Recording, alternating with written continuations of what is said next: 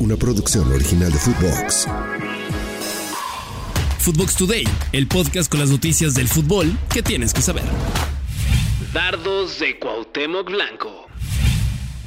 El momento de la selección mexicana está siendo criticada por todos. Medios, aficionados, jugadores, técnicos y también ex leyendas del Tri como Cuauhtémoc Blanco. El exjugador de México y América dijo que la culpa la tienen los jugadores, que son los máximos responsables porque ya no sienten la camiseta. Dijo en una entrevista que se le hizo que desde hace mucho tiempo necesitan hombres en la selección de carácter, que luchen, que quieran a su país y que amen la camiseta.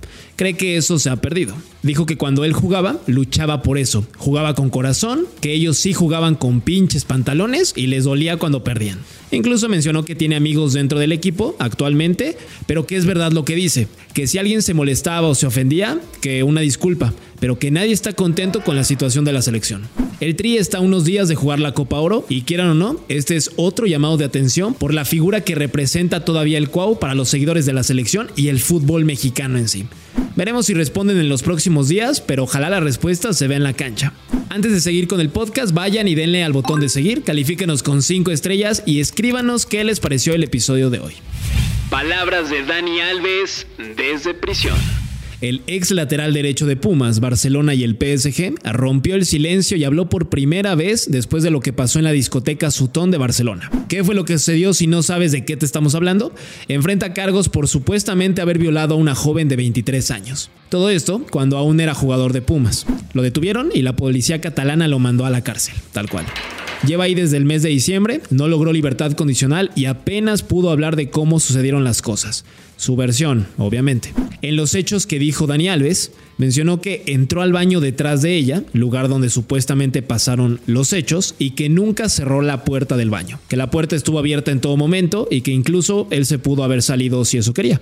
Él cree que hay alguien que aconseja de mala forma a la chica, que ella se sintió mal después de haberlo hecho y al final se arrepintió de todo. No sabe si ella tiene la conciencia tranquila y si duerme bien por las noches, pero que a pesar de todo, que él la perdona. Por otro lado, él se siente con la conciencia completamente tranquila y que nunca ha hecho daño voluntariamente a alguien, incluyéndola a ella esa noche. Cerró la entrevista diciendo que si tiene que pedirle perdón a alguien, solo es a su mujer Joana Sanz. Es más, hace unos días se prendieron los rumores de Dani Alves y Pumas porque su ex mujer subió una historia en las instalaciones de CEU. La verdad es que Dani la tiene muy cabrón, y más porque durante este caso ha cambiado un chingo de veces su versión de los hechos, incluso hasta 3 veces. Ya veremos si resulta inocente o es culpable. Chicharito reemplazado. Ya lo sabíamos, pero ahora es oficial.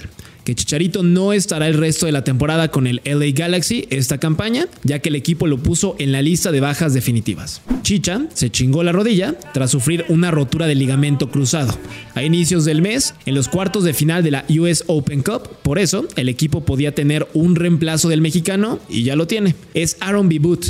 Bibut tiene 18 años y llega del LA Galaxy 2, es decir, el segundo equipo. El africano estaba peleando el goleo en la MLS Next Pro, que es el torneo de categoría menor de la MLS. En 13 partidos llevaba 8 goles.